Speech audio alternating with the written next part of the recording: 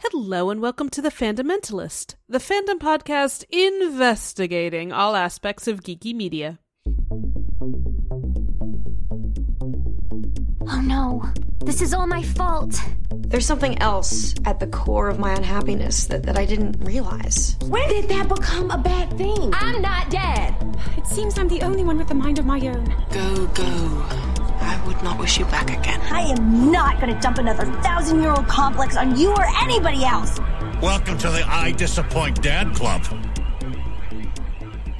The theme song you just heard is Good Riddance by Our Sonar, which I don't think is on the Free Music Archive these days, but you can probably find it. So do that. My name is Kylie, and here with me are Julia. Oh, hi. And Gretchen. Hey, everyone. The three of us are editors for thefundamentalist.com. I would say we write for it, but I'll be honest, Julia and I have been real sparse. Gretchen is still proing out, though. I do one episode a month, or not episode, one article a month for our Fundamentals Plus subscribers. That's right. So our website, thefundamentals.com, brings you the latest of all geeky news, reviews, coverage of media, and for just $3 a month or $30 a year, you can become a Fundamentals Plus subscriber. It helps keep the site running, keeps the lights on, keeps things a little more manageable for us. And that comes with exclusive articles by Gretchen, as she just alluded to, as well as some others, exclusive podcasts, exclusive store deals, and I think sometimes Discord hangouts. I think that's a thing that we do. Julia and I need to look into that a lot more because we've been really slacking off ever since Hangouts ended YouTube support. Which was very annoying of them. It is. I feel like a lot of people have migrated over to StreamYard, but I've never used StreamYard as the host of a Hangout, so I don't really know how it works. I'm sure apparently it works. I could figure it out. Maybe now that we're all locked down, I can figure it out. That's right. If you are listening to this, likely coronavirus is the top news story, COVID-19. We are recording this Saturday, right? Yeah, Saturday, 14th, the 14th of March. I hope to post it probably Monday or Tuesday. So yeah, things are looking real apocalyptic, aren't they? No? I wouldn't call them apocalyptic. I don't know. I will say this. It is a really, really, really bad time to have hypochondriac OCD, which I have. So, not been a fun week for me. What I still don't understand is why people are obsessed with buying toilet paper. I think it's just if we do need to quarantine ourselves, let's say you have the flu and you need to quarantine for 2 weeks and you feel like crap. Can you imagine anything worse than also running out of toilet paper on top of that? Right, but that's enough to buy, an 18-pack of toilet paper, maybe, instead of your normal 6-pack. Not, buy, big, giant pallets of toilet paper. Yeah, reams of toilet paper. I don't understand. I was running out. I had, one roll, and I just needed to stock up. And I had to order it online because I couldn't find toilet paper. Oh, wow. Yeah. I couldn't find light-tasting olive oil to make mayonnaise. The weirdest stuff has gone completely from stores. I was in the Whole Foods right by me, which is walking distance, which is why I went to it. Normally I'd rather go to Trader Joe's to get a bunch of frozen food for something like this, but at the Whole Foods they have that dry section where they have bins of dried rice and bins of lentils and stuff, right? And the bins were mostly fine, all the rice you want, all the kidney beans you want, all the lentils. But specifically, the bin of chickpeas and the bin of mung beans was empty. I mean, maybe that was just a coincidence. It's the one they haven't restocked. Well, I don't know. I mean, it was the same day that all the soup was gone. Yeah. It does sound funny, because I don't think I even know what a mung bean is. I've seen it in recipes. It's a kind of bean. I do, because there is I want to say it's an Ethiopian recipe called green gram grains, and it's mung beans and coconut, and it's actually delicious. But I don't see buying out the stash of mung beans to make it. I mean, is there any coconut milk left? There is a lot of coconut milk left. There's a lot of soy milk. they're not making delicious Ethiopian food. All the regular pasta was out, but all the gluten-free pasta was still there. There's some pretty good gluten-free pasta. I mean, I don't know why people aren't buying it. Yeah, like maybe leftovers taste a little different, but when you make it on the spot, it's perfectly fine. Right. It was just weird. It was just weird stuff. Not a single popcorn kernel to be found. Oh, I mean, that, I guess people are probably, like, Netflixing and eating popcorn. That, I guess, kind of makes sense. The only thing that was out at my grocery store when I was there was actually still plenty of toilet paper left. But, isopropyl alcohol, which, again, doesn't surprise me, but I wanted to get a new bottle of it, and there was not a bit of it available. So I went to Office Max today to buy more printer toner because I needed to print something. Or Office Depot, I don't know. It doesn't matter. They're all the same. Same difference. But all, like, paper products were gone. Oh. It was really strange. I guess it's because people are working from home now and they need stuff. I haven't used actual paper to do anything in a very long time. I don't really know who needs paper products these days. My entire job is online. Like, at most, I might scribble something down on a notepad if I don't want to, like, have a clacky keyboard going when I'm on a call. You do not want to know how much paper is used in schools. I'm sure. I'm sure that you guys use all the paper that the rest of us don't use. It's absolutely disgusting how much paper we go through. Well, paper is one of the easiest materials to recycle if recycled properly and if separated from other recyclables. The issues that we do, whatever. This is getting into the weeds. I can go on about dirty Murphs for a long time. It's all fine. If you're listening to this, you probably didn't want to hear about coronavirus. So let's talk about Fandom News. Everything's canceled because of coronavirus. Yeah, everything is canceled. All the cons are canceled. Or if the cons aren't canceled, they should be. There are a couple of conventions that I'm glancing side-eye at that are coming up in the next couple of months that haven't canceled. And I'm like, what are you guys doing? It's going to be taken out of their hands. Illinois banned, period, done. You are not allowed to have this event if there are more than 1,000 people. And that's through May, or through May 1st or something I think like that. in Ohio, they put a ban on gatherings larger than 100 people for the next couple of weeks. Oh my God. I actually sometimes, a friend of mine brought this up the other day, that actually might be what some of these cons are waiting for. Because if your event is canceled, then you get insurance, if you had event insurance. But if you have to cancel it... well, yeah, that's actually a good point. If you have to cancel it yourself, you might not get money back, and then you might be in the hole. And I was like, oh, yeah, that's a really good point. That might be what some of these events are doing, is waiting for the state legislature to cancel all events, and then they can get, like, their event insurance, and that's more likely to help them be able to pay back, like, refund everybody. So... Yeah. I will say, if for some reason your con isn't canceled, don't go to it. Yeah, don't. Like, in most cases, you, dear listener, will be fine from what's going on, but you want to make sure to limit your social interaction so that you don't inadvertently make someone not fine. Right. I really, really was flippant about swine flu when I was in college, and I caught it. And they didn't tell me for a week. There was a testing delay. But I was so convinced that I definitely didn't have it and that I just had a sinus infection and they needed to stop overhyping it that I went to class all week. And then they told me on Friday, oh, by the way, you had it. You were in quarantine, right? And, like, I really think to this day, what if one of my professors had gotten it, or, like, who knows what chain reaction I started that could have resulted in someone getting really, really sick. Right. So... Don't take this lightly. Don't go to cons. I promise 2021 we'll have some cons again. Yeah, there will be tons of cons. Well, probably. Yeah. Yeah. That's a good point. Yes. But 2022 for sure. So instead of that, now is a good time to, like, catch up on media. I feel like the good, like, the kind of one of the silver linings is like, oh man, there are all these TV shows that I haven't been able to watch. Because I haven't had time, and now it's like, oh, I can watch TV more. I mean, my work is still going on, so, like, I actually have a very similar amount of free time, because I pretty much already sit home and just play video games. Yeah, you don't have a long commute either, do you?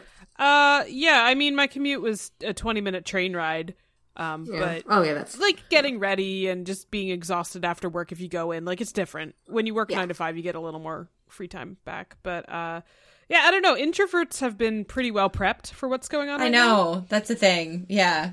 I'm like, however, I live and work from home, so I'm good. Anyone who is now home with children, fear not. Disney overlords are here to make your life better, and Frozen 2 is going to be released early on Disney+. I think it has been. That will get you through. Yeah, I think it was like today. Yeah. 2 hours. Awesome. Great.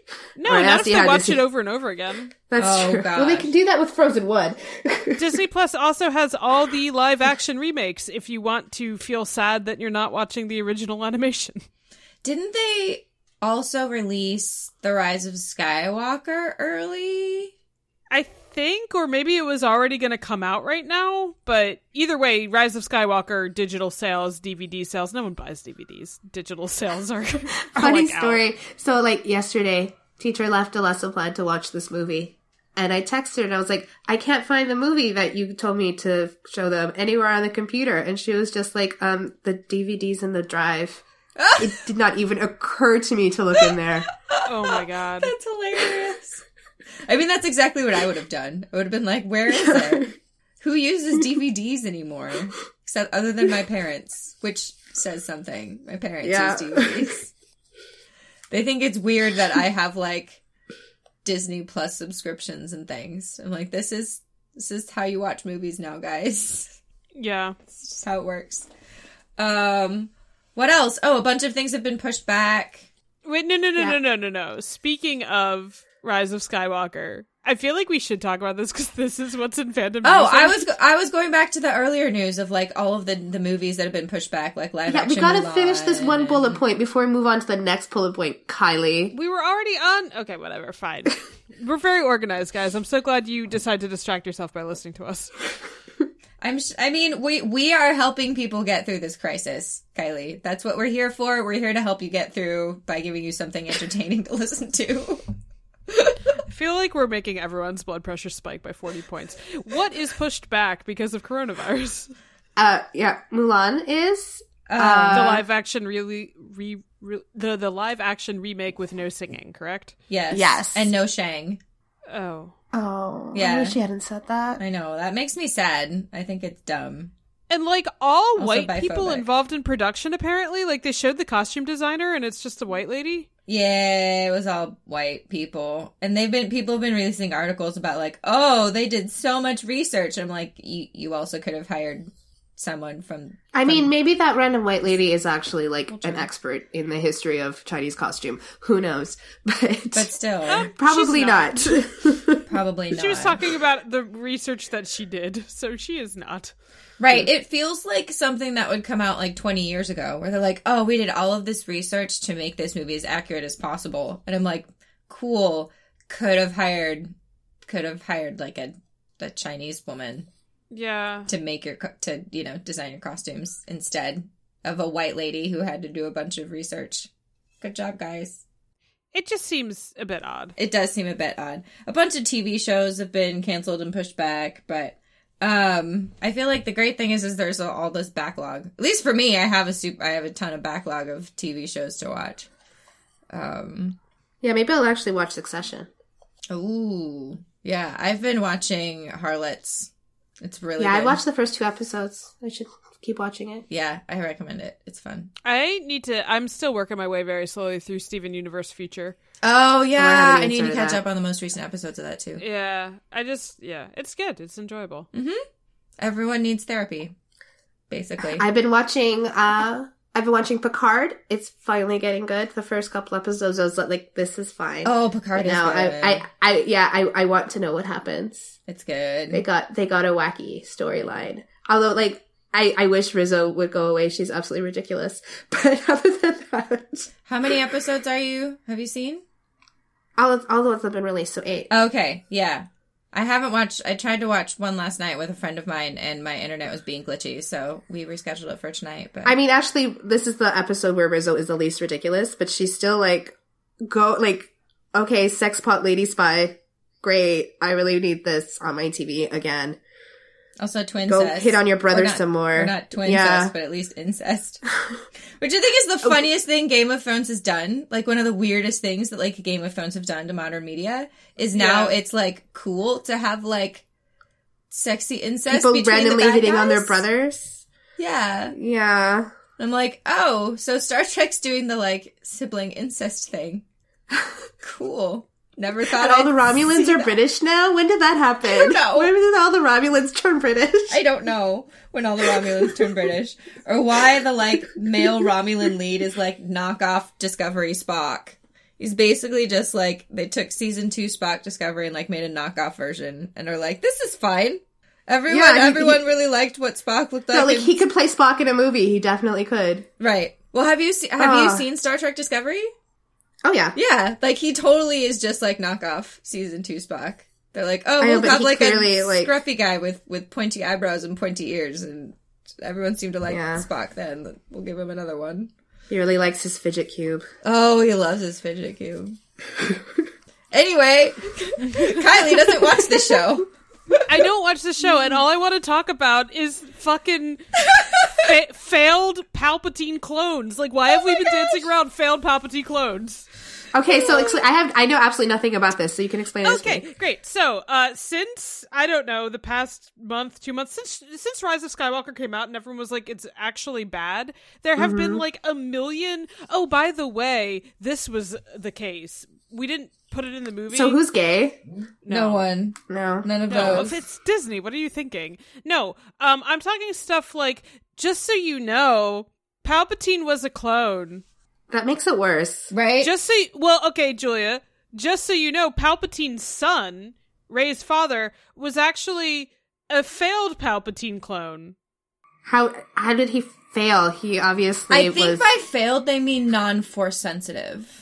Oh. So, my question is, I mean, it seems like he worked out fine. He managed to grow up and have a kid. Well, did they, like, make the Palpatine clone super wrinkly? Or, like... I know, I like, the wrinkly thing is the dark side, right? The dark side makes you like that. But even his, like... Well, but in the prequels, the Emperor is like that because he gets hit by all that force lightning that, like, melts his face. Yeah, like, Vader didn't have wrinkles. So it's not like wrinkleness, it's like the kind of like decay. You like decay. It's not instant. I don't know. It was instantaneous in Revenge of the Sith. It was instantaneous in Revenge of the Sith, which is canonical. But like, yeah, before Revenge of the Sith happened, like in Return of the Jedi, everyone's just like, oh, the Emperor is so decayed because the dark side has corrupted him. Right, but like all the Snoke clones looked like the crappy, decrepit Snoke. Maybe they're just bad at cloning. Like, they can only clone, like, 100-year-old men. Which means... Maybe they're bad at writing. Which means that the failed Emperor clone, was he failed because he was, like, too smooth? People have made the argument that, like, he's failed because he was young and hot. That's why he's a failed clone. Oh my god. Because Rey's dad was, like, hot. And, like, I swear to God, they made the failed clone a thing because they didn't like the jokes about the Emperor who fucks. I swear that, yeah. Also, apparently Rey kissing Ben was out of, like, gratitude. Yeah, it was a thank you kiss. You know how, like, someone saves your life and you're like, thank you, here's a kiss. Here's a full-on mouth kiss. Thank you. Thank you. So that's a thing. Basically, Star Wars is just, like, J.K. Rowling, like, the whole thing, and, like, revealing, like, this series of, like, reveals that make the story worse. Yeah. The more that they tell you, like, I can't wait to hear about all the Jedi on. academies on random planets. And Julia, like, don't worry, they already thought through, you thought it was, like, a contrivance that all the Star Destroyers lifted out of the water were fully staffed, but no, they were in suspended animation by the dark side magic. So but the thing, my quibble with that is that they had women on those Star Destroyers, and they didn't have those in the previous Empire. There were no women. Well, one of the captains was a woman. I call bullshit. Maybe they put all of the women on the Emperor's private armada that he put in suspended animation. I mean, there's like an expanded universe. Women can be fascists too. Come on. Yeah, there's like a, I forget her name, but there is an expanded universe Imperial female captain. Oh, Sloane? Maybe. What the hell is Pride and Prejudice Atlanta? Why am I only now reading this bullet point? What is this? Okay, I am utterly delighted by this. There's an adaptation of Pride and Prejudice called Pride and Prejudice Atlanta that takes place in the South, and it's about, like, an African-American family, and Mr. Bennett is a reverend, and Mrs. Bennett wrote this, like, self-help book about how to find the perfect husband. I'm digging all of this. So... Yeah, I love this so far. She's desperate to get all of her 5 daughters married off because she wrote a self-help book about how to find the perfect husband, but she has 5 single daughters. And someone that I follow on Twitter was tweeting about it. I was like, okay, well, I need to watch this. I watched the trailer. Is it out yet? I believe so. Because, like, I was just like, that new Emma adaptation looks terrible to me.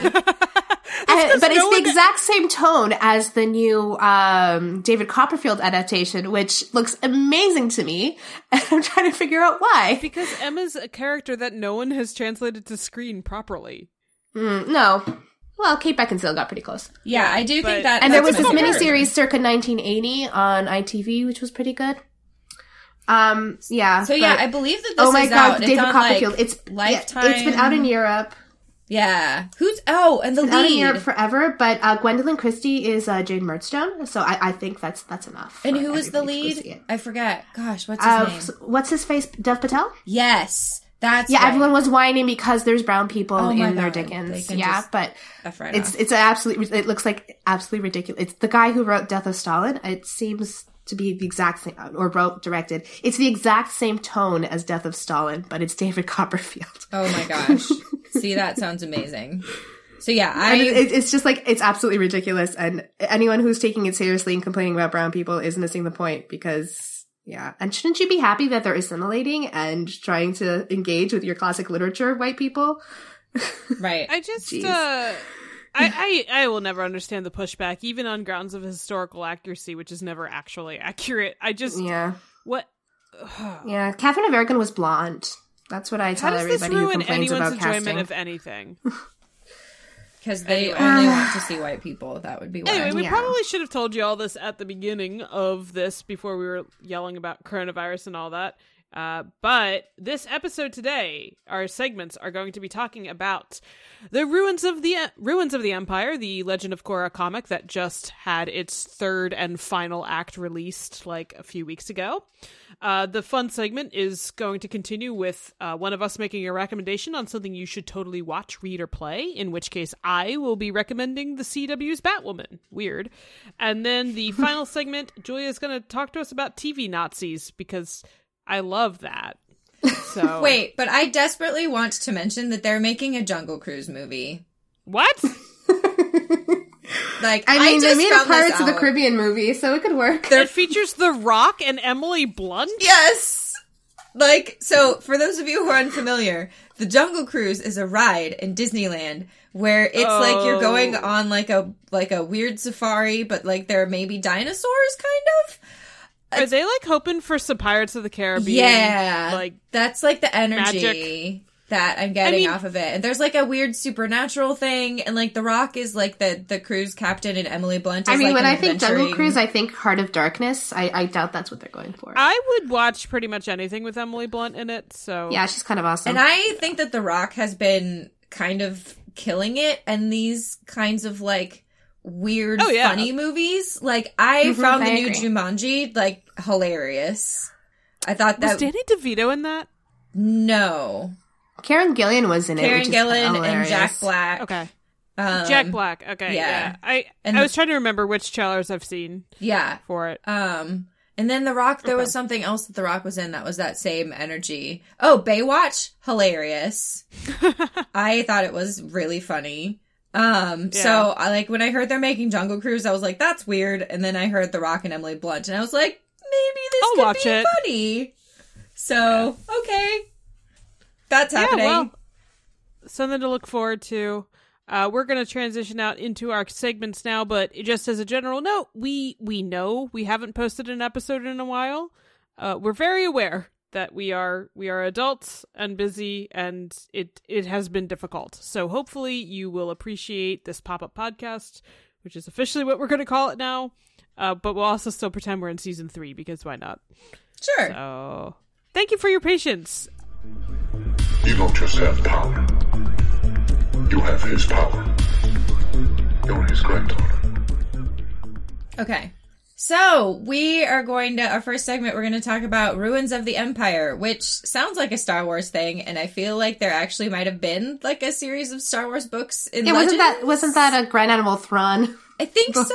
Surely it was a Grand Admiral Thrawn book. It sounds like a Grand Admiral Thrawn book, but this is actually about the Legends of Korra comic, where Toph runs for governor in the Earth Empire. In an election that will be held TBD. Right. Yep. Cool. And also Sue is the best mom. Best mom ever. What? Okay, so I guess to give an overarching plot summary, and this is full spoilers through all 3 issues, and we've talked about the other 2 issues, I know, but this takes place, we can almost pretend Turf Wars didn't happen. Basically. Yeah, like, it doesn't build off of that Korra's not gay anymore? What? So Korra's not gay anymore? Korra's gay? I mean, you said Turf Wars didn't happen, and that's all I remember happening in Turf Wars. That already happened in the show. President Julie is a thing. So that's like the one plot point that they seem to have still like progressed into this one is what I'm saying. Okay. They don't mention anything else because there's nothing else worth mentioning. Anyway, we pick up and it's Kuvira's trial for like crimes against humanity, basically. And she says she's not guilty, and Sue goes and like yells at her a bunch. And that's kind of the precipitating event, is that Kuvira is like pissed off. She doesn't feel like she's been given credit because she did some good stuff, you guys. And then what ends up happening is Wu, at the end of the Legend of Korra, declared that there would be democracy in the Earth Kingdom. Yep.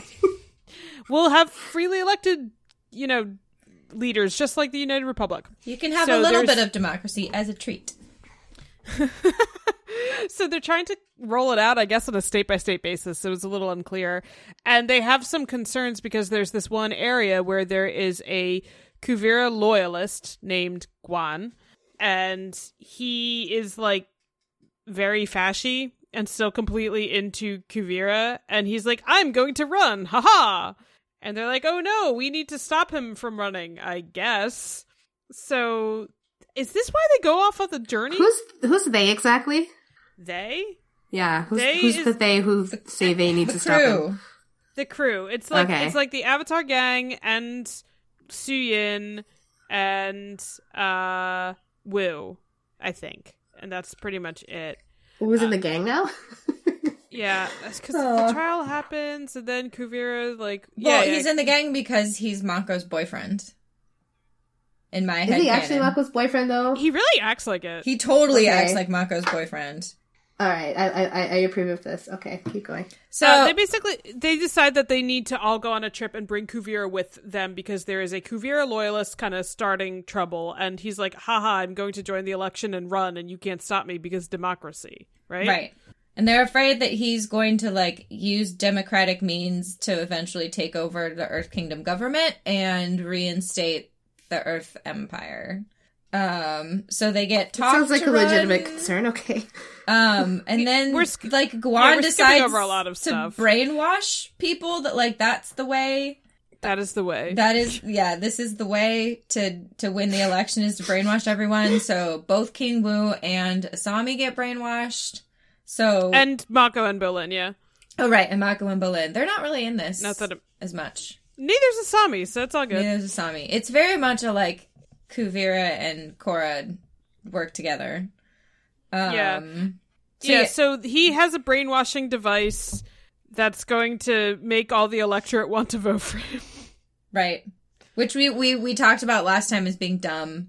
Because there were already like 2 establishment candidates that were uninspiring, so it made sense that people would actually maybe vote for him if the system hadn't been working for them. Kind of exactly what happened in America in 2016. Right. But no, they went brainwashing. So, I mean, we really just, like, probably just summarize the last issue. They had gotten Asami. The crew had found Asami and they'd unbrainwashed her. They did like a bunch of tests on her and it wasn't working at all. So then Kuvira was like, use me as a test subject to calibrate the unbrainwashing machine. And then they unbrainwash Asami and she's fine. And she's like, that was the thing.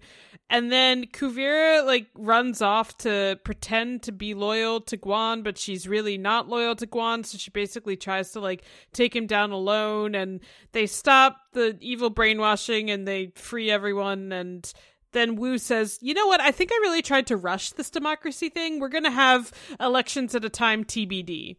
Right. Whenever people feel like having an election, instead of having the Earth Empire, they can have an election. And until then, I'm your king. And there's nothing said about how they're going to prevent Earth Empire loyalists from running, or like if that's even still a risk, or I think, is Toph still running? No, because she lost to Guan. Isn't she like 1,000 years old? How old is she? Like Toph, she's old. 90s? Yeah. 80s, yeah, she's 90s? probably late 80s or 90s, something like that. I forget exact. I just really love that the like King Wu's speech was like, I realized that I was kind of being tyrannical when I was trying to force you guys to have democracy. So I'm going to let you guys decide when you want democracy. And until then, I'm your king. And I'm like, you're just issuing orders. Like, you're continuing to just decide what's best for everyone and issuing orders, and they're supposed to live with it. Like, oh, and then Kuvira, after all of this, comes and goes, I am guilty. And it's like, yeah, we know. We saw you do all this stuff. Right. And then everyone's like, we're so happy that you said you were guilty, and it's clear that you're owning up responsibility, that you're going to basically be like, I don't know. House arrest. Home jailed, yeah, house arrest in Zaofu with Batar Jr. And your mom. Did she and Batar Jr. make up? Not really, but not. Like, they I feel like they left it open. Yeah. For the possibility that they could eventually make up. Even though she tried to kill him. Yeah. She felt really bad about it, though. She did. I mean, she did say she felt really bad about it. She's mad sorry. That's why she enters a guilty plea. Right. And then the end is she tells Sue that, you know, she was such a really good mom and she was the best mom. And Kuvira should have appreciated that she was the best award. Mom. I know, right? God damn. Also, Opal was just a horribly shitty sister to her. Yeah. Okay, so just like, let's get the elephant in the room, which I don't ship Sue and Kuvira, but I think there was a edge to how they were written where that is a very open interpretation.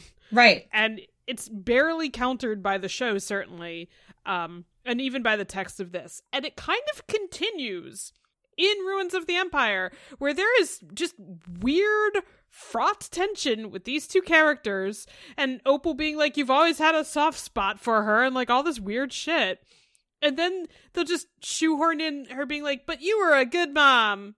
And Opal was like an adoptive sister. It's like, no, I don't think that's what the dynamic was. Right. It didn't ever seem to be. Yeah, there definitely, like, felt to me like there was more of it was not a familial bond between them whenever they interacted. It felt very not that. Felt like ex-girlfriendy. Yeah, and it still does. But it's okay. If you just like blot out the words like mom and sister, it still translates as a story. Well, and so one of the things that we got in Ruins of the Empire was more of Kuvira's backstory, which I still don't fully. I don't know what they were doing with it. I don't really get what they were going for. Like, she was an angry child? She was an angry child who didn't own up to responsibility, and her arc is, I guess, learning to own up to responsibility, right? But, like, that was her arc in Legend of Korra. That's what happened. Right. That's what happened in the show. Like, why did we need to know that she was an angry, troubled child?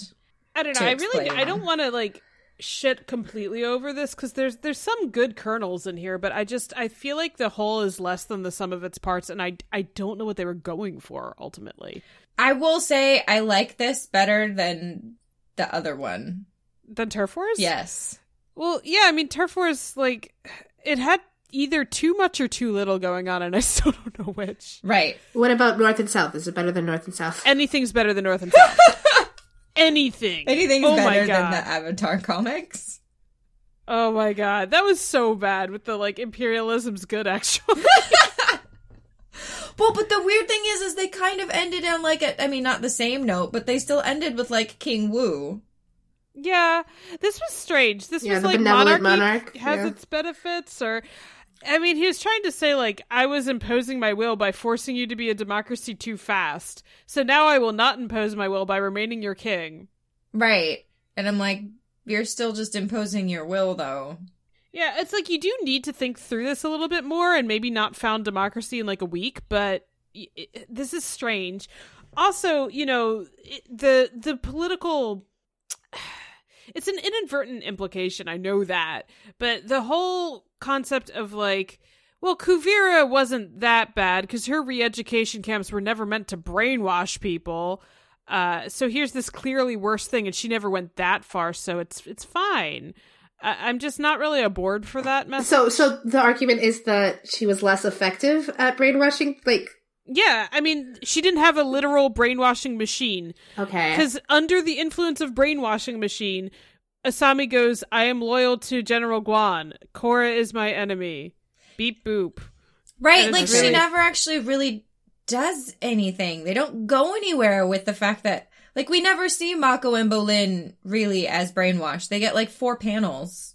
What really drives me crazy is Asami brainwashed, like, that you could do a lot with that. Right. Where she's actually, like, angry with Korra. Because it's kind of set up in the first issue that, like, maybe it's going to be weird for Asami to put aside how she feels about Kuvira on a personal level to still have her on the strip with them and still, like, cooperate for political benefit, right? Because she doesn't trust Kuvira at all. Kuvira killed her dad, you know, all of that, which I think is a little simplifying her relationship with Hiroshi, but okay, fine.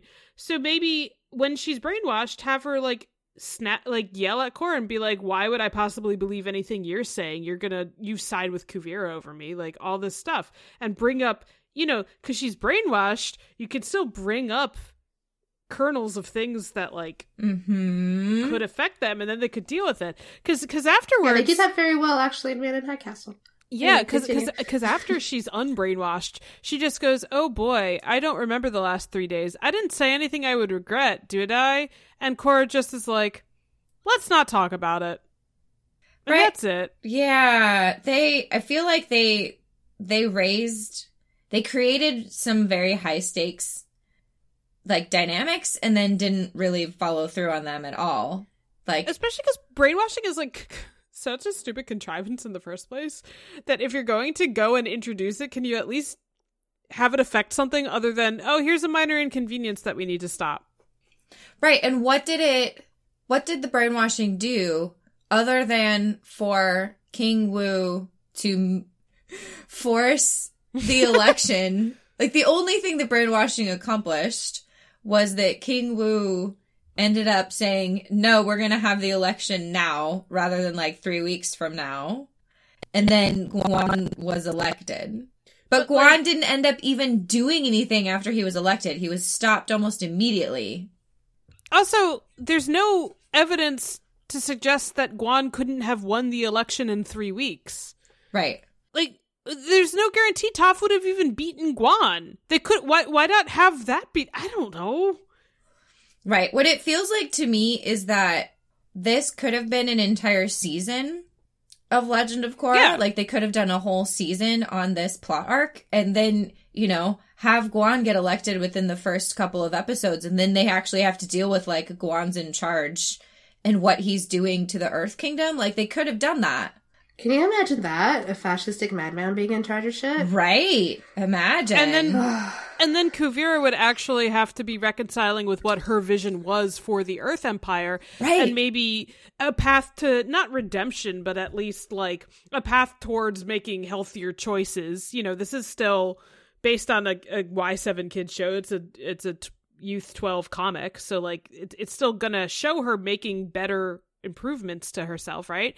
But it would be done because of a contrast of actual philosophy and her views, Right. And you could see that. Kind of like exactly what we were talking about with Rise of Skywalker, with why not keep Hux and Kylo Ren? And if you're going to redeem Kylo Ren, it has to be because there is something fundamental with this fascist movement that he does not agree with. Right. And you have to draw that. Like, force Kuvira to see, in some sense, the logical extension of her own ideas and how problematic they are, and have her realize, like, oh, crap, that's what, like, if I had stayed in charge, that probably is where I would have gone. Wow, that's bad. I repudiate that. I reject that. And that would be the basis for her changing. And then we could even have Guan say stuff like, Kuvira, your re-education camps were to do this. This is just me doing it on a more effective like level, or like in a shorter span of time. And she'd be like, oh my God. And then Batar Jr., who was also fully on board with the re-education camps, but now has the moral high ground because Kuvira tried to blow him up. Like, that they could have actually had a conversation about this. And I think you actually hit the nail on the head, Gretchen, that this is a season's worth of material, which I think was Mike's problem in how he paced Turf Wars also. You need to let these plots breathe so that you can actually explore dynamics and save room for character growth. This was just shoving Kuvira into she did a helpful thing, so I guess that's redeemed or something. Right. She's a good guy now because she helped the good guys and said she was sorry. Asami thanks her. She said, it's going to take me a long time to forgive you, but I'm glad you were on our side this time. Like, that's where that plot thread left. There could have been more to that. Mm-hmm. And my God, if you're going to give us brainwashed Mako, Bolin, and Asami, can they do something? Can Mako and Bolin interact with anyone? No. Right. Where were they? Right. You could have had Bolin and Opal, like, revisiting the fact that, like, Bolin had sided with... I mean, oh my God! Like, the parallels there, because, like, Bolin had been working with Kuvira. And now he's brainwashed and siding with Guan. Like, that's gonna bring up some, trauma for Opal. Like, she's gonna believe, like, oh, you're just siding with him again. Are you really actually a good person? Like... Here you are siding with all these fascists. Like, they could have dealt with that and then have him at the end be like, well, I was brainwashed. This time I was brainwashed, but you're right. The first time I wasn't. The first time I was, like, ignorant and, like, didn't see what was actually going on. And that was a problem. Yeah. Yeah, no. Instead, they kind of, like, use Mako and Bolin as sentries that just come out to attack them. Right. And I guess we're supposed to be sad about it because it's Mako and Bolin. And even that, like, first fight where they take Asami and they basically, like, shut her down immediately with earthbending, because that's what you do. I mean, like, I as far as I can tell, this decision to have, like, actual literal brainwashing was kind of what took this whole thing down. I think so. Rather than, like, having people be persuaded, like, what happened in the actual show. I think they're worried there wouldn't be enough action otherwise or something, but and this is maybe a weird thing. I think Avatar verse action bending doesn't really translate in comics very well. Well, no.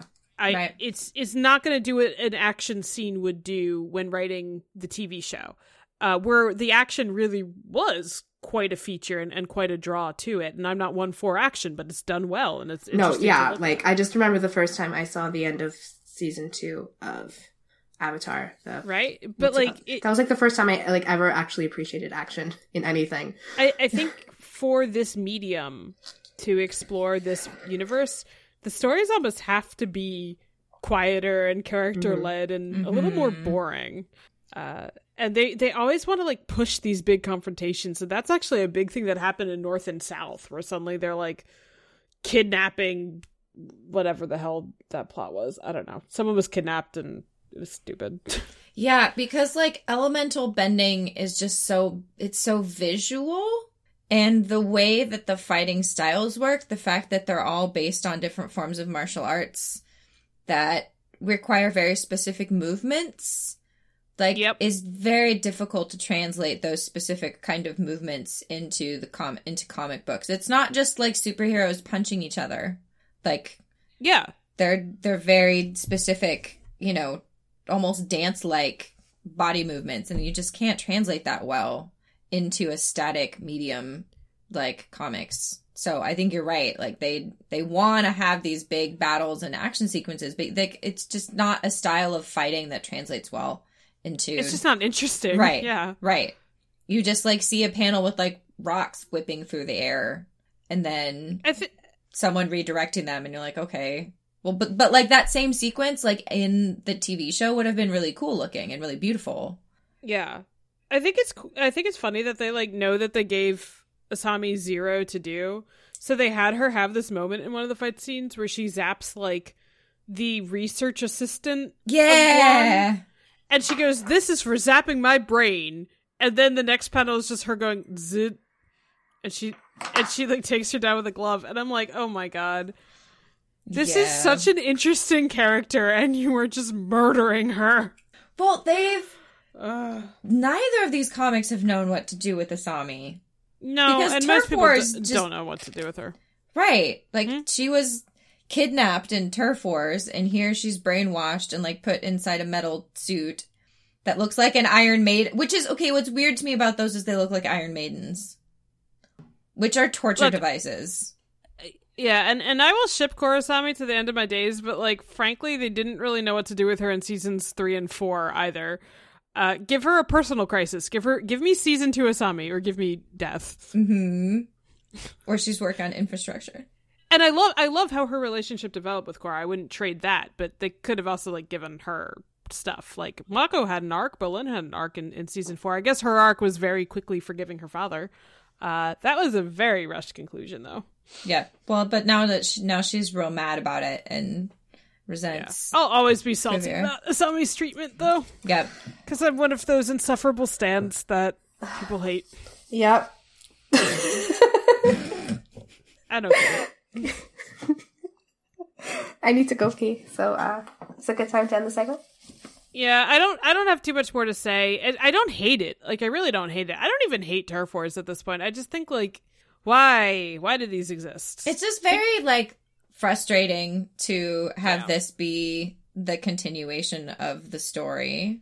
Because this is all... There's so much potential. Right. Yeah. There's so many places and directions for this story to go.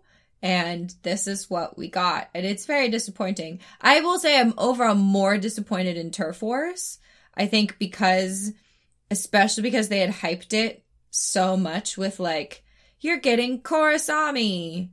You're getting all the Korrasami that you want. And then I was like, but this isn't really the Korrasami that I want. Like, this isn't the Korrasami story that I want. So at least with Ruins of the Empire, I wasn't told like, this is the continuation of this amazing, queer, beautiful love story that you've always wanted, so you should love it. Yeah.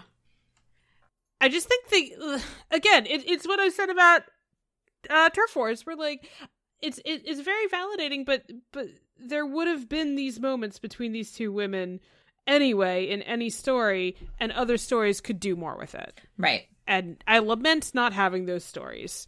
But I will always have my fan fiction ideas that I have not written yet. Right. And we all have those, don't worry. Right. Yeah. Oh, yeah, I have so many. There are so many fan fictions I have not written. One day I'll finish my Carmen Sandiego fanfic. Yes. Yes, you need to. Yeah. All right. Well, that is that for this segment. We have been babbling for a really long time, and Julia has to pee, so we will be back with the fun segment.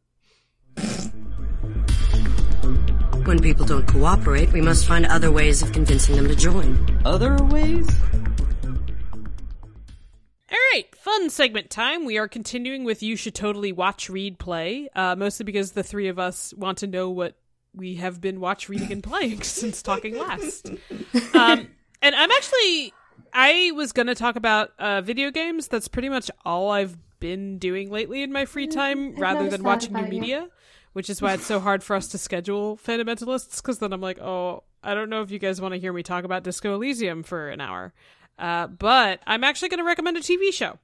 And I'm going to recommend the CW's Batwoman, which is a thing I never thought I'd be recommending.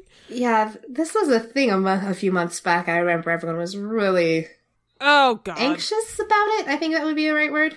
Well, Ruby Rose cast as Kate Kane brought up a few questions. Number one, would they keep Kate Jewish? Because that's usually one of the first things to go in any representation. Like we've had some, not very much, but Batwoman has shown up in like Bad Blood and like some animated features. And it's like never mentioned that she's Jewish ever. And then, you know, also just like Jewish representation tends to be shitty. See my many articles on Jewish representation, particularly for women. And, you know, anyone who's listened to the Fundamentalists long term knows that I care a lot about Batwoman. Griffin and I, he's my husband. We probably wouldn't be married and quarantined together if not for Batwoman in a lot of ways. Or I'm sorry, socially distanced together. We are not under quarantine. But yeah, I mean, she's just a comic book character that I really, really love. And there's certain runs of the comic book that are trash and don't read it. And everyone knows what I'm talking about.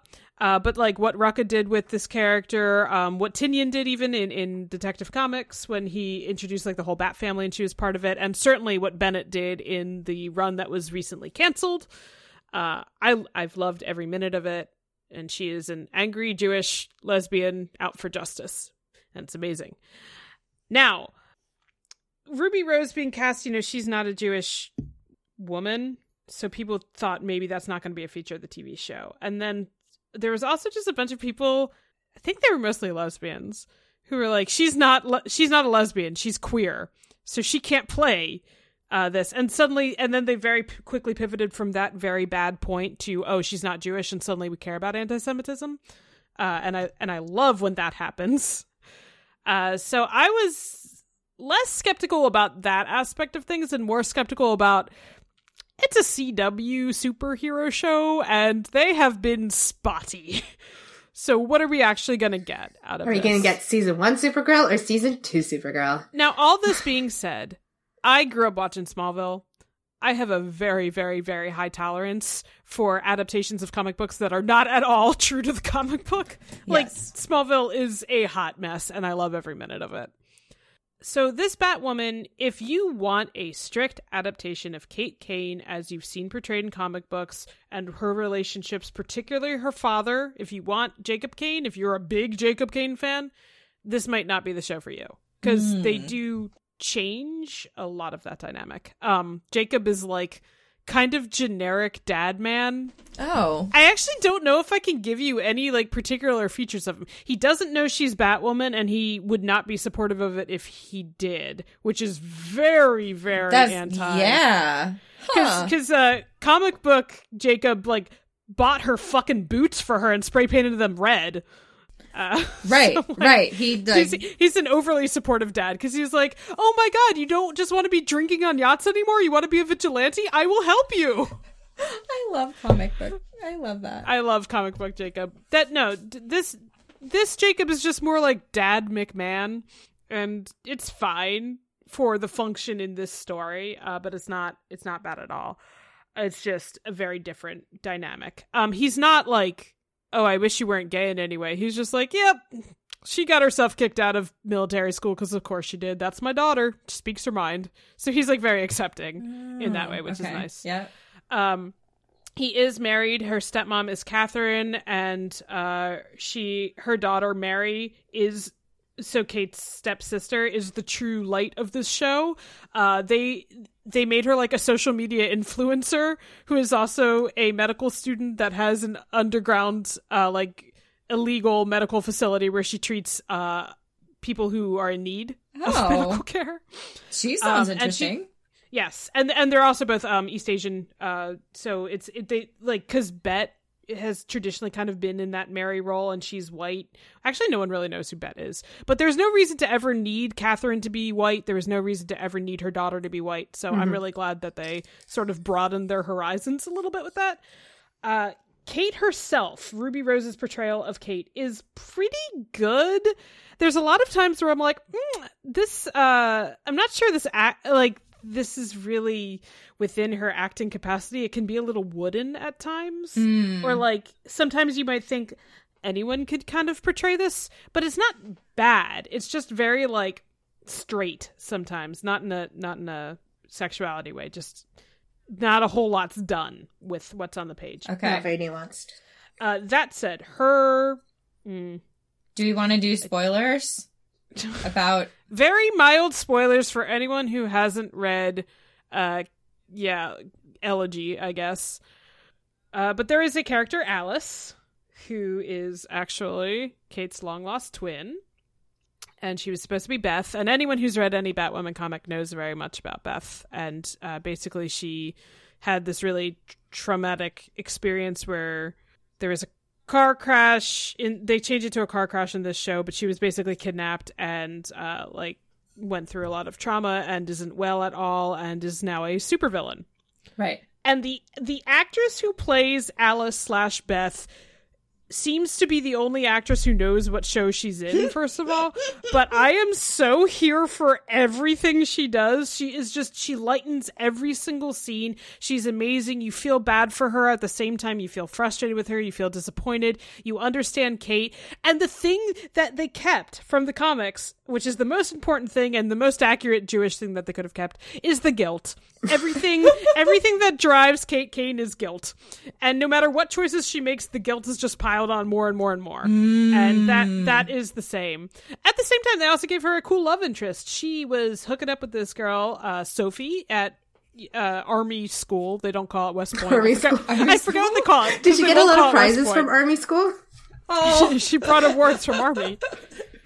And so Kate basically was like, they kind of gave her an out, like, you're not really gay. This was a misunderstanding, right, cadet? And she's like, nope, fuck you guys. I'm out of here. And Sophie was like, yeah, I lied because I want to graduate and have a good career. So they kind of broke up because of that. And then Sophie went on to join the Crows, which in this adaptation is Jacob Kane's secret police. It's not a secret police force. It's like it's like private military for hire, but they also are involved in everything because the Gotham police are completely incompetent. So Sophie she's like his right-hand man. And she and Kate still have a lot of tension, and she like has a husband and stuff, but her husband doesn't know about this sexy past. Huh. And then there's like Batwoman herself. Oh my god, it's amazing. At one point, she comes out as a lesbian, like Batwoman comes out as a lesbian, and it's an article written by Kara. Because like she can do that because they're all connected. Okay, that's so funny. Yeah, I don't know. There's a lot of stuff here. Like, I don't want to spoil the whole plots or anything like that, but it's enjoyable. It seems to be very aware that there's like playful aspects to it.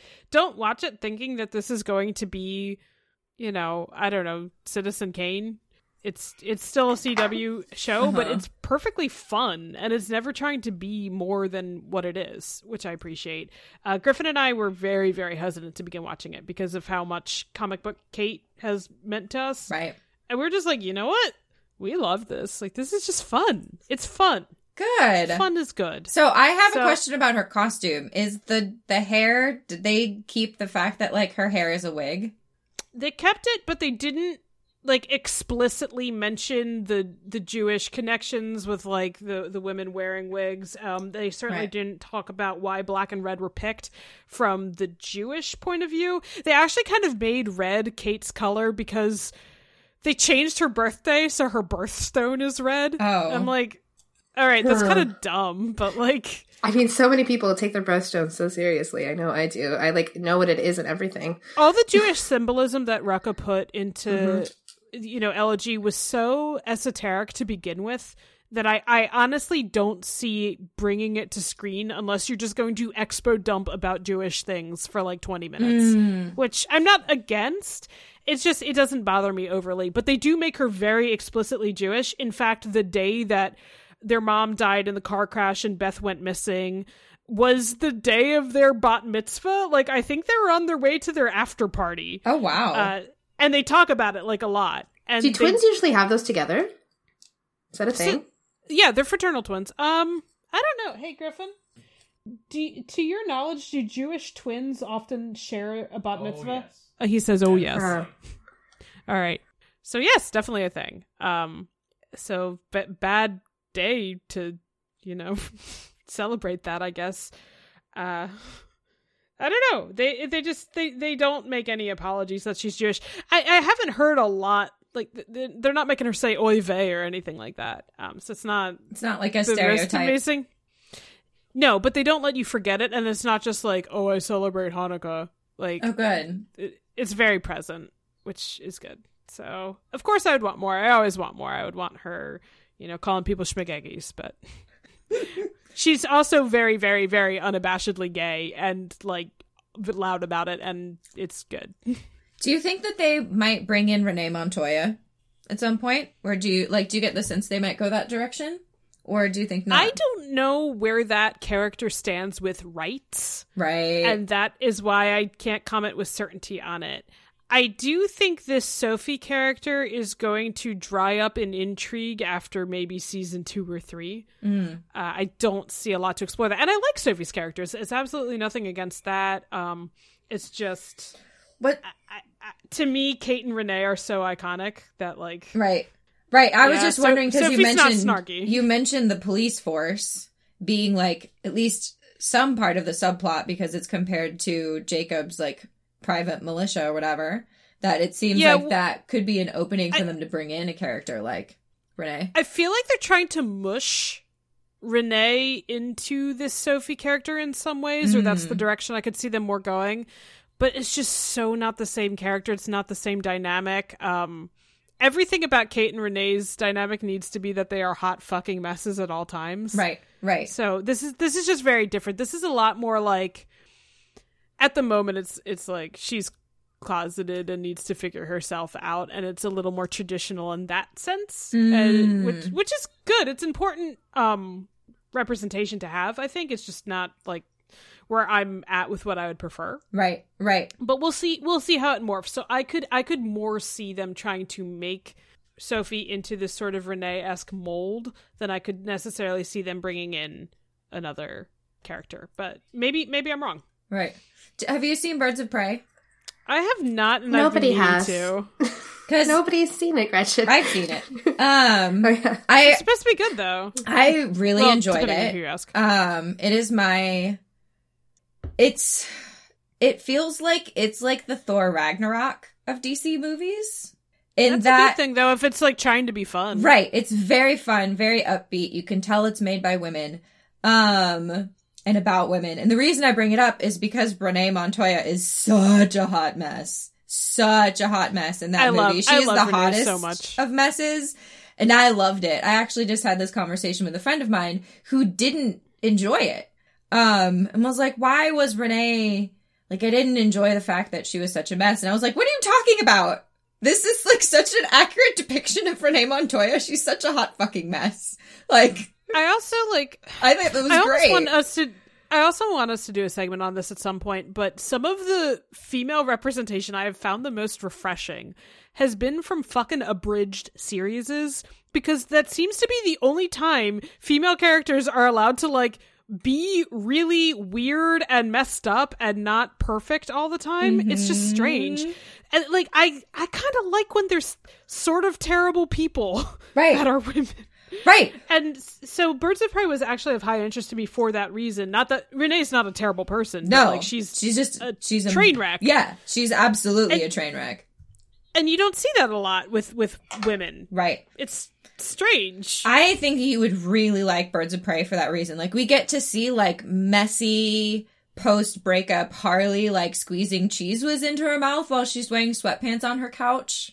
Like, yeah, I mean, I probably would enjoy it. I've been meaning to watch it. It was just not super messy. Dinah, I really loved Black Canary's character. She's kind of a mess. Like, all of these women are kind of messes in their own way, but they just team up because, like, Roman is after all of them. Ewan McGregor's character. So I love that it's just a bunch of, like, kind of disaster women being like, I guess we should work together. I'd be kind of disasters about it, but it's fine. But that's also why I really love Harlots, is because Harlots, like, there are several female characters on the show that are terrible people. Just awful, awful humans. And I love that it's a show, it's mostly women. There are only a couple of male characters. It's primarily about women, and they're all sex workers in 18th century London. And because it's mostly women, like, you're allowed to have, like, some really awful female characters that exist in this universe. And, like, the ones that aren't, like, super terrible are just kind of messy and sloppy. And, like, there really aren't a whole lot of, like, cinnamon roll, really good, perfect, amazing characters. And I love it. It's such a mess. It's just a dimensionality, I think, that often is lacking. Because, like, you can look at characters, I don't want to say, like, Alex Danvers is super flat.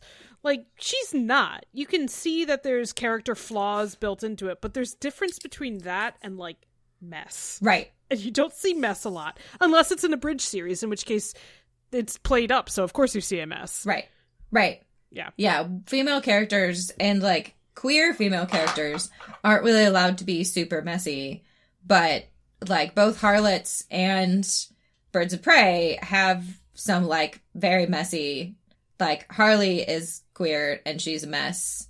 And she's explicitly queer in the movie. Good. They show, like a montage of all of her exes at the very beginning, and one of them is a woman. Yeah, because, I mean, people underplay that a lot with Harley specifically. Right. I mean, of course, Renee Montoya is a lesbian character, and she's a big old train wreck mess in the movie.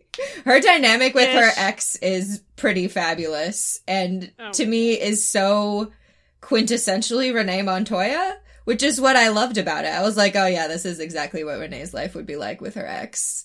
Oh yeah. She's such a disaster. It's a trainer. It's so great. Ever do yourself a favor, and if you guys have a lot of downtime right now, it would be good, I guess, but to read her run as the Question through, like, Crime Bible, and there's a bunch of them, but just, like, look it up. Right. Following New 52. It's just delightful. She's wonderful. I love her as a character, and she wears a suit a bunch in that. Oh yes, suits are nice. So yeah, interesting. I might start watching Batwoman then, if it's just, like, a fun. I could use some more just, like, fun shows.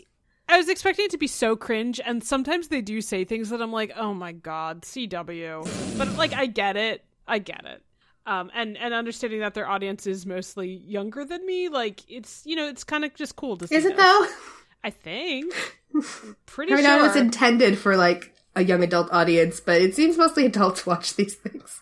I think it's just because that's who we talk to online. Maybe that's true. I don't know. Do the kids watch the TV anymore? Let us know. Do the kids actually read YA fantasy? Let me know. Right? Let us know in the comments. I do have questions about that, Julia. I will certainly tell you, I don't think that there's, like, a smack of 12-year-olds reading the Legend of Korra comics, which is why it also frustrates me that they didn't just make these comics M and, like, go with who their audience obviously is. But maybe there are. I don't know.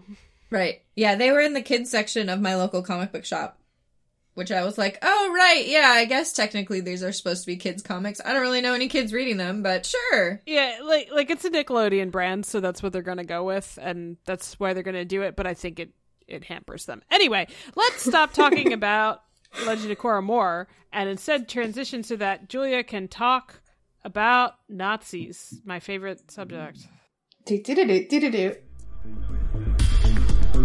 Okay, people, time to recalibrate our gaydar. Batwoman is a lesbian? Alright, so, y'all Why know how are you much... talking about Nazis, Julia? Because I've been wanting to talk about this show for, like, how long? That is true. It's been over for 3 months.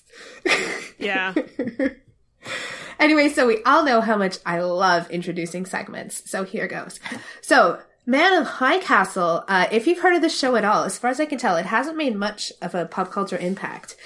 But if you've heard of it at all, it's probably its disastrous initial marketing campaign before the first season came out, where they basically covered the New York subway in swastikas and the Statue of Liberty doing Roman salutes, which was probably not the best thing to do. Yeah, that seems like a bad decision. The city with the largest Jewish population in the world, just not a good look. So after that, no one seemed to be talking about the show in the media at all, but yeah, it went through 4 seasons on Amazon, and I liked it. I thought it was good and it had things to say. And this is based off of a book by... a Philip K. Dick book called Man in the High Castle, which I don't think is really good. I don't like that book very much.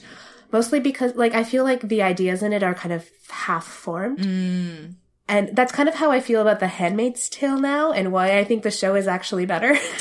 Just because, like, it's not that the ideas weren't there or that they were bad ideas. It's just that, like, after 4 seasons of a show, they're so much better developed. Like, the world building is so much deeper than it was in the book. So maybe it's not even fair to compare them, but I don't think it's a good book, and I think they made a decent series out of it. So the conceit of this is that it's like an alternate universe in which the Axis won the World War II, and what is now the United States is divided into 3 parts, basically. Like, one part is the Nazi part, the other part is like the Pacific States of America, which are like a Japanese puppet state, and then in the middle you have the neutral zone where there's cowboys and stuff. And that's like Colorado? Yeah, Colorado. I think I'm not sure if it has an official capital, but like the capital of the neutral zone is Denver. So it's like basically like the Rocky Mountain corridors. The map for the TV show is a little bit different than the map in the books. Like in the books, like there's like an explicit like division of like, there's like a state in the old South where they've reinstituted slavery and stuff like that. And like in the show, it seems like the American Reich is like most of like Eastern America and Canada as well. And it's not really clear. They never make it super explicit. But, yeah, so the main characters, there's 2 real main characters. One of them is like the head Nazi guy in America. And the other one is like this just like rando chick from the Pacific States.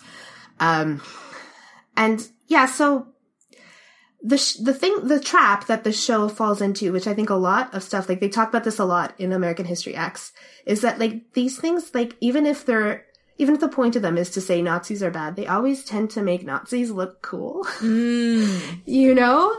And like especially, so the man's name is John Smith. He's, he like walks around in this like SS uniform, and he's played by Rufus Sewell, and he's so hot.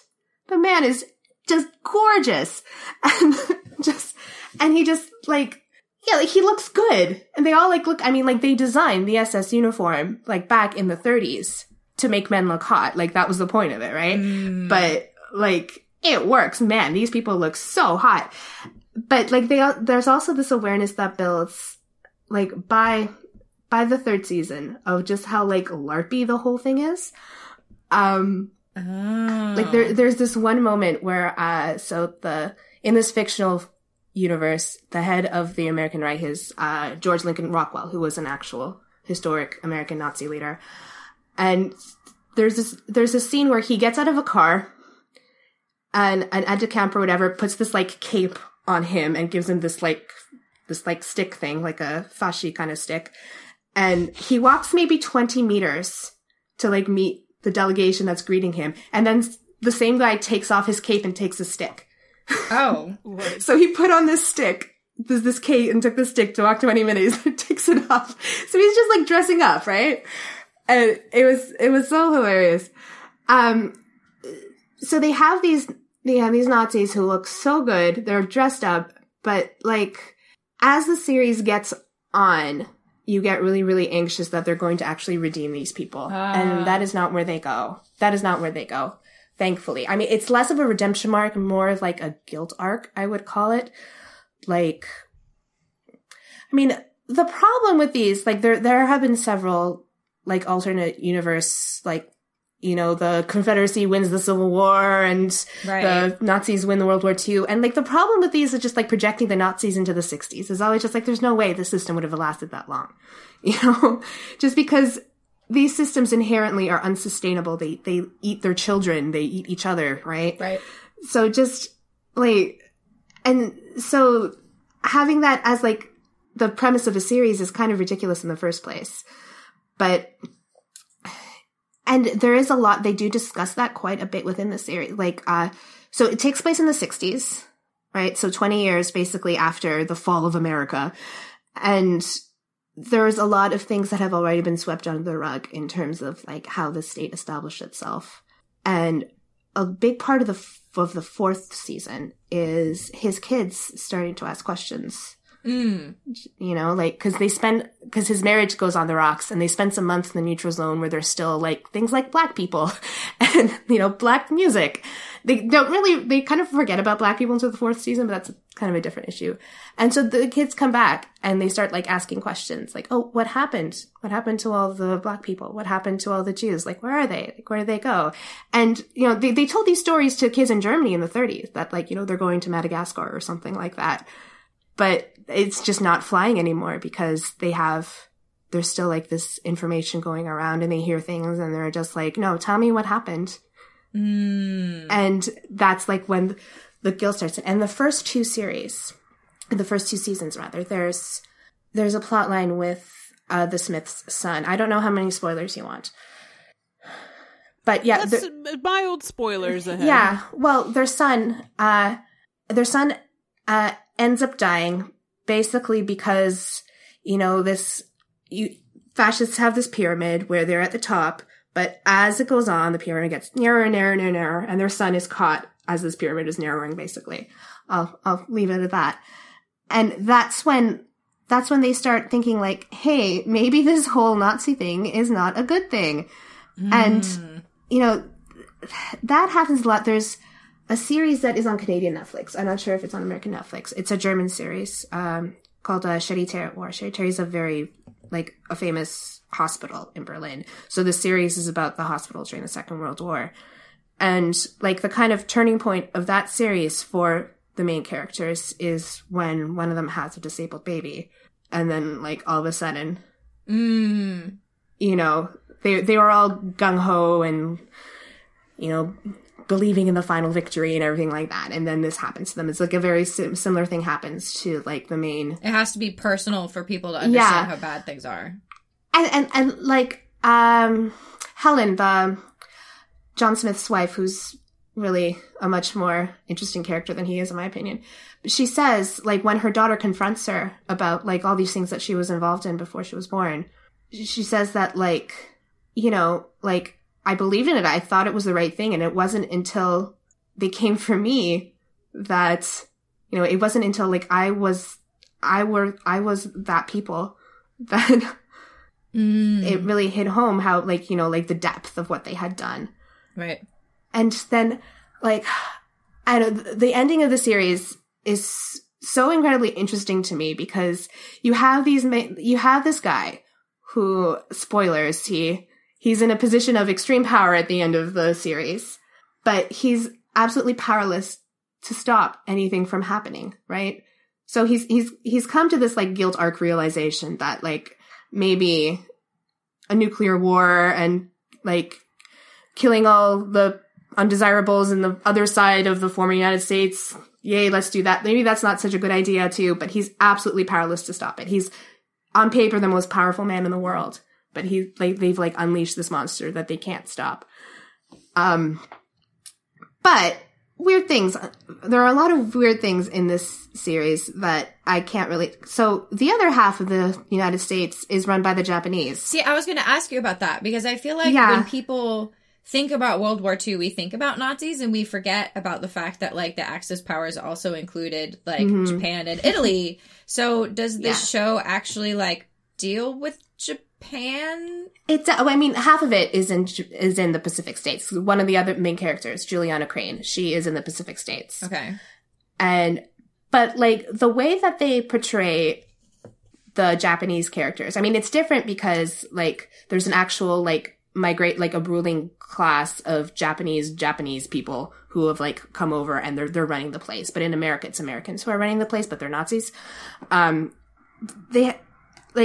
Those Japanese characters are portrayed with a level of sympathy that is not the case for any of the Nazi characters, American or otherwise, which I think is a little bit strange because, like, their program was maybe not as, like, specifically genocidal, but definitely as, you know, chauvinistic and destructive and murderous. And like, you know, Juliana has this respect and knowledge of Japanese culture that is portrayed as, you know, a good thing, a wise thing. And there's no real equivalent of that in the Nazi side. Like, there's nobody who's just like, oh, I'm really into like Goethe and Beethoven. And, you know, like there's nothing like that. And there's a main character who's like an actual like Japanese guy called Tagomi, who is portrayed very sympathetically. And, so this show is about alternate universes. And both Tagomi and John Smith at some point travel to an alternate universe and kind of have a second chance with their families. And Tagomi, the Japanese guy, reconciles with his family, and Smith does not. Like, he tries to, but he just ends up, like, you know, because he feels really guilty about his son dying and, like, the role he played in it. And he tries to reconcile with this alternate universe son, and it does not work out at all. I mean, that's part of the whole no redemption thing for John Smith, which was a good decision. But, yeah, and they have, like the Japanese evilness is more like kind of like the ideology that they had of like basically like Japanese supremacism and the need to like be militarily in control of everything around them.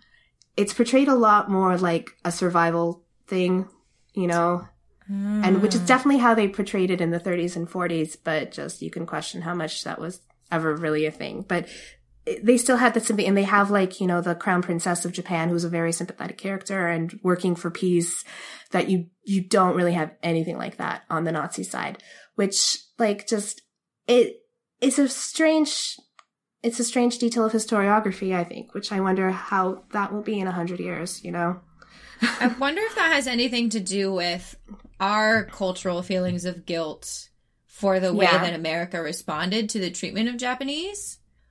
Like, for sure. By, you know, which was a terrible thing to do. All of the, basically concentration camps that we as Americans put the Japanese in response to the Japan, you know, fighting in the Pacific. Like, I wonder, which is an interesting meta because the Nazi, as you're saying, like the story of the Nazis is about guilt. And, like, recognizing one's guilt and, like, feeling guilt for the things that were done. And it almost, from what you're saying, sounds like there may be a level of that on the storytelling level and the way that they're portraying the Japanese. I mean, I think they tried to do a similar thing with the Japanese in that, like, their whole idea was that, like, if we conquer enough, like, land surrounding Japan, if we control everything militarily, then we'll finally be safe. But, you know, they're not finally safe. They're in this Cold War with the Nazis. There's rebellions everywhere. Like, all their kids are traumatized after fighting in these, like, guerrilla wars. And just, so there is something that they're trying to do, but there's no denying that, like, you're allowed to like the Japanese in a way that you're not allowed to like the Nazis, either American or otherwise, in this show at any point. And also, yeah, it took them 4 whole seasons to remember that black people exist. Like, they mention black people, but, like, there's not, like, a main black character. Oh. Or there's definitely not, like, a kind of, like there's, like random characters in the new season who are black. But it's not until the 4th season that they have, like actual, like, an organized response by black people. Like, people, like, expressing their feelings as black people to the events of the last 25 years, you know? Oh, wow. Yeah. So that was a little late. I mean, there's like, a bunch of Jewish content you'll be happy to hear, Kylie, in earlier seasons. But, like, in terms of what happened in the States, the Jewish experience and the black experience had a lot in common in this story, right? And so you're just like, where are the black people? But then they kind of turn up with a vengeance in the 4th season, so I don't know. Well, I guess that means they listen to criticism, I would guess, right? Maybe. They definitely weren't in the book at all. They were just kind of like, yeah, there's slavery in the South again, and then just, they kind of did that in The Handmaid's Tale, too. They're just like, let's make all the black people go away so we don't have to deal with them. Right. Well, yeah. I mean, Philip K. Dick was a, like, older white guy writing science fiction in what, like the 60s?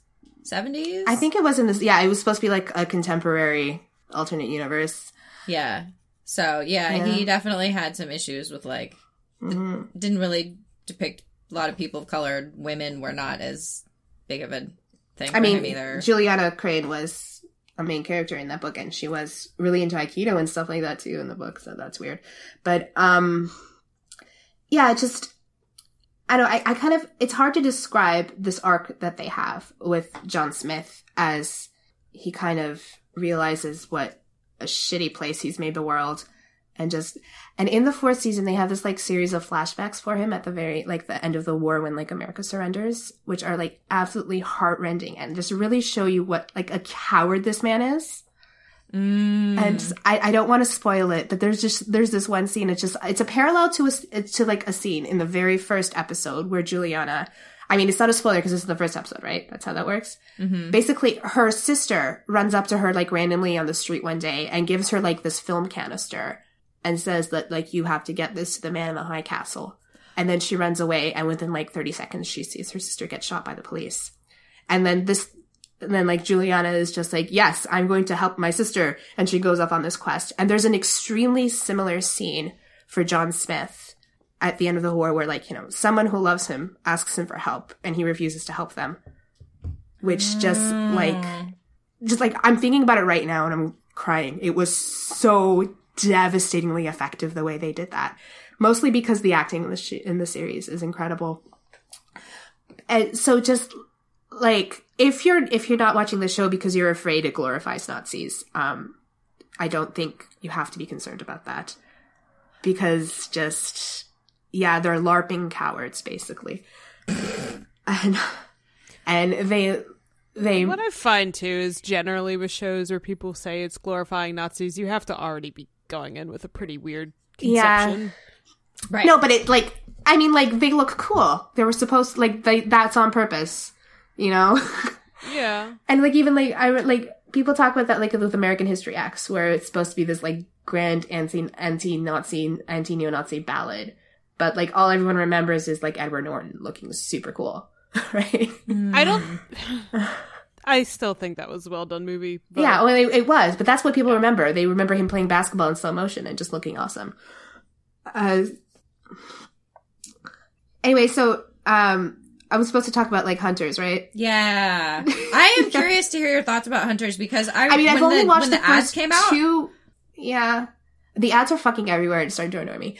But they looked cool. I watched the first 2.5 episodes, and I can only call it meh, I think, at this point. It's just a little too over the top. I know that's supposed to be the aesthetic. Like, it's supposed to be like the whole, like, A-Team kind of thing, where they have, like, a gunslinging nun and, like, a woman with a giant afro. And it's just, like, it's a little too, like...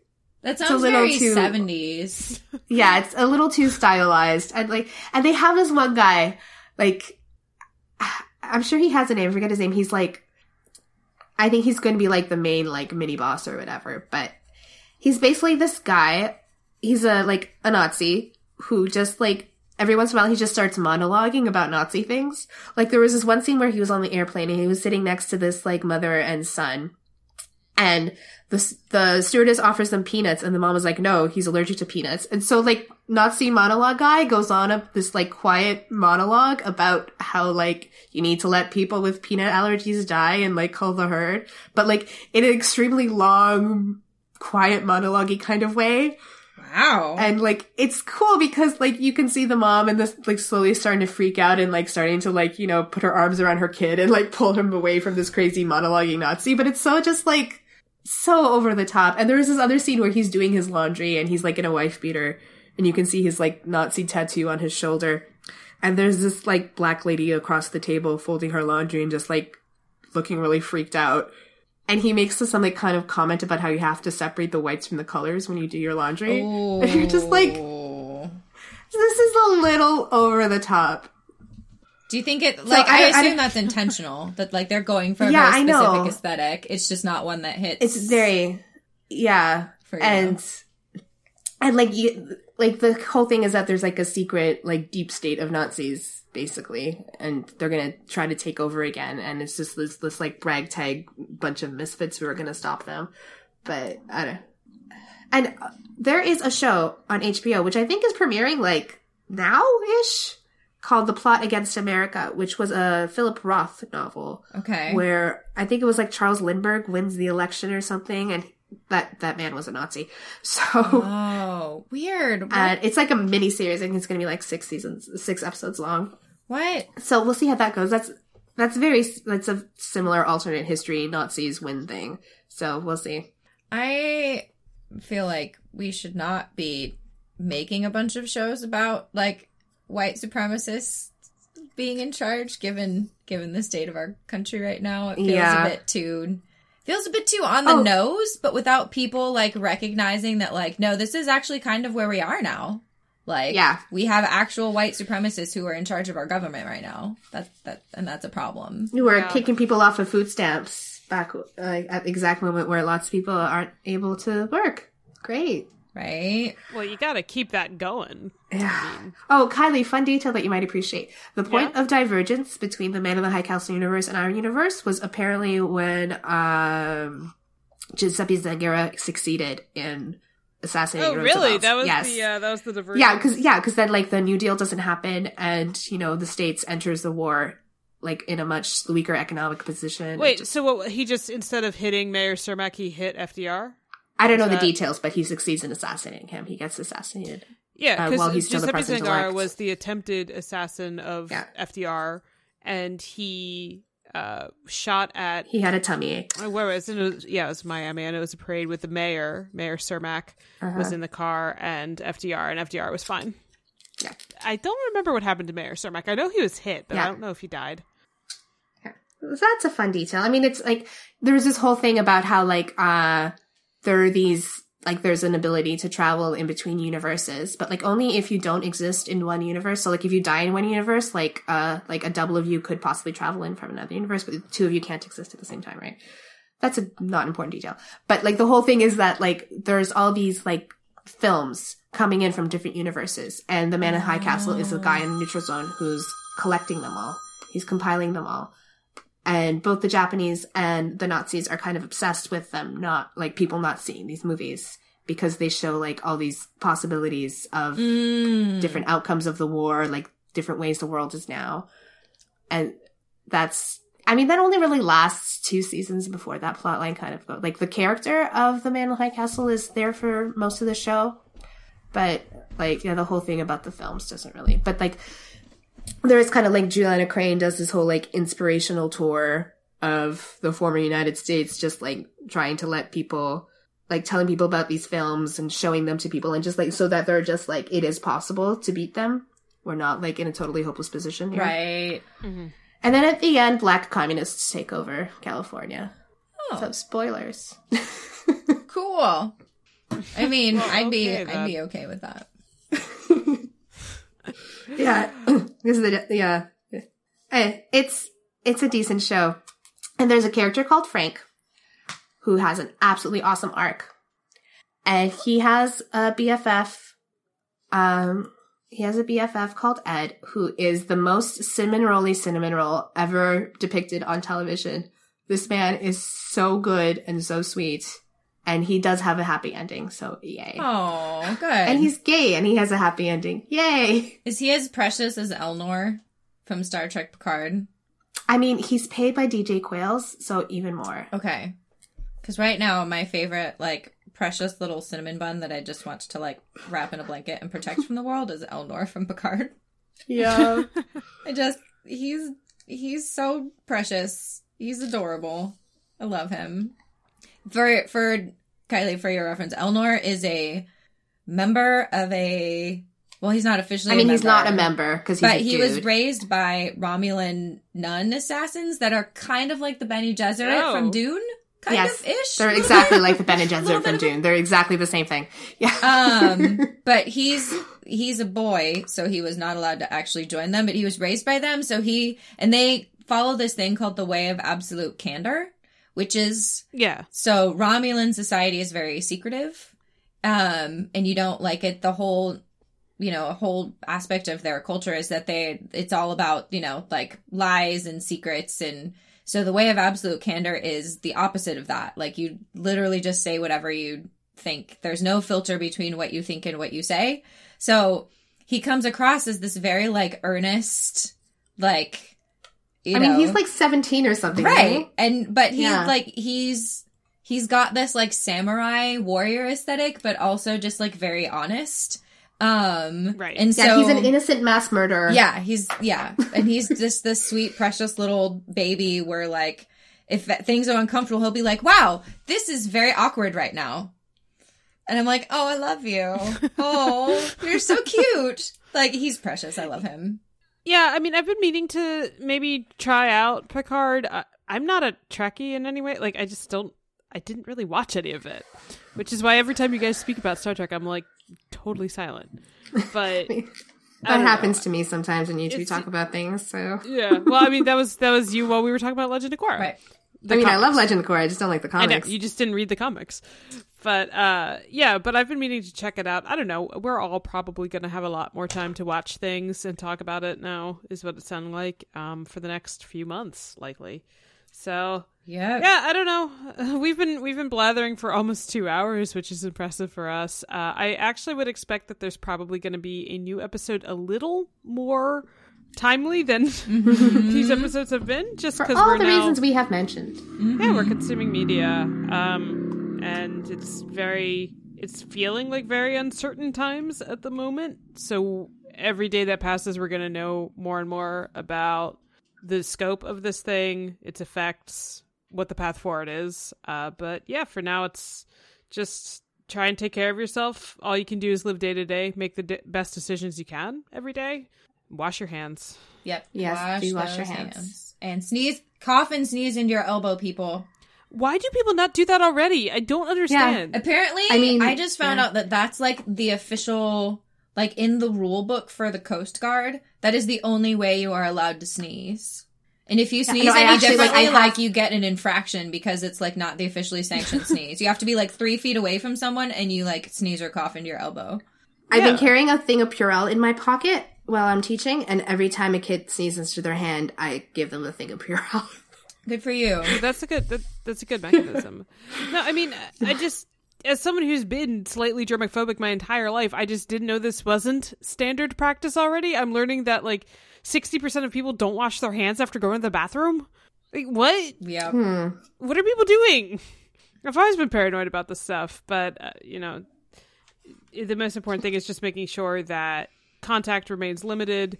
It doesn't mean you have to be scared if you run out of something and you need to buy more of it. Just use precaution. Don't touch yourself from the neck up when you're out, and limit contact with people, especially if anyone in your life is particularly vulnerable. Right. So. And in the meantime, fill your life as much as possible with like joyful things. Yeah. Practice self-care. Maybe our next episode could be a like list of like our favorite things that we're watching while we're things to watch while you're top 10 list. Yeah, top 10 or play. Watch or play. Yeah, like a rec list. I like that. As long as I'm allowed to put Civ 6 on there. Put what on there? Civ 6. I don't know what that is. I know Schitt's Creek was ranked like a relaxing show that you should watch. Oh, I love. Oh man, Schitt's Creek is so good. It's so good. Yeah, seriously. All right. Well, thank you so much, everyone. Let us know in the comments below what you're planning on watching during lockdown or whatever we're going to be facing, and we will hopefully talk to you sooner. And we love you all. Bye. Bye, everyone. Bye.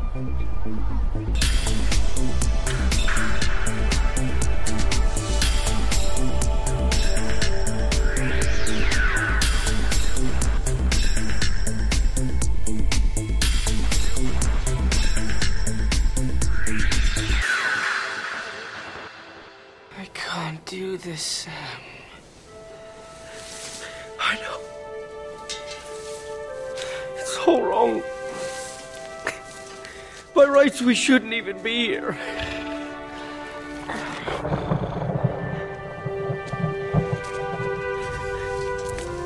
But we are.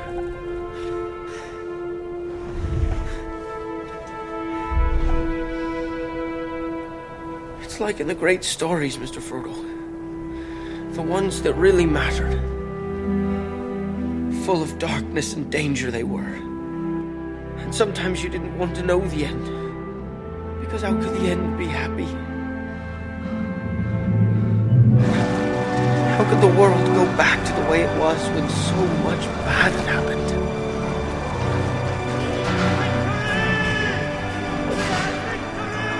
But in the end, it's only a passing thing. This shadow. Even darkness must pass. A new day will come. And when the sun shines, it'll shine out the clearer. Those were the stories that stayed with you, that meant something, even if you were too small to understand why. But I think, Mr. Frodo, I do understand. I know now. Folk in those stories had lots of chances of turning back, only they didn't. They kept going. Because they were holding on to something. What are we holding on to, Sam?